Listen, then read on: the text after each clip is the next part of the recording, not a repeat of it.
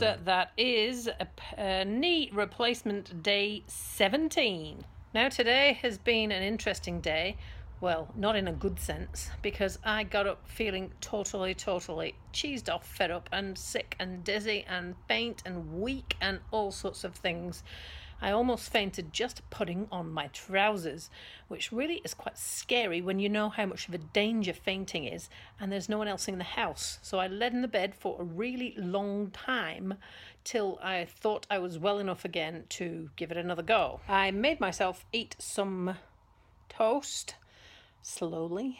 And I think it's a vicious cycle because I don't have an appetite, so I don't eat, so then I feel weak. I'm trying to keep drinking water, but I still don't feel so great at some of the time, and well, yeah, round and round we go. Round and round we go. But anyway, I started to feel better at lunchtime, and so I went here. Yep, work.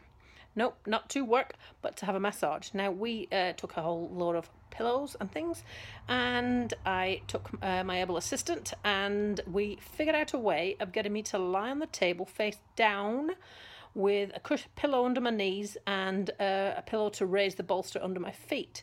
And I was able to stay in that position for 45 minutes whilst Megan worked on my back and my poorly hamstrings.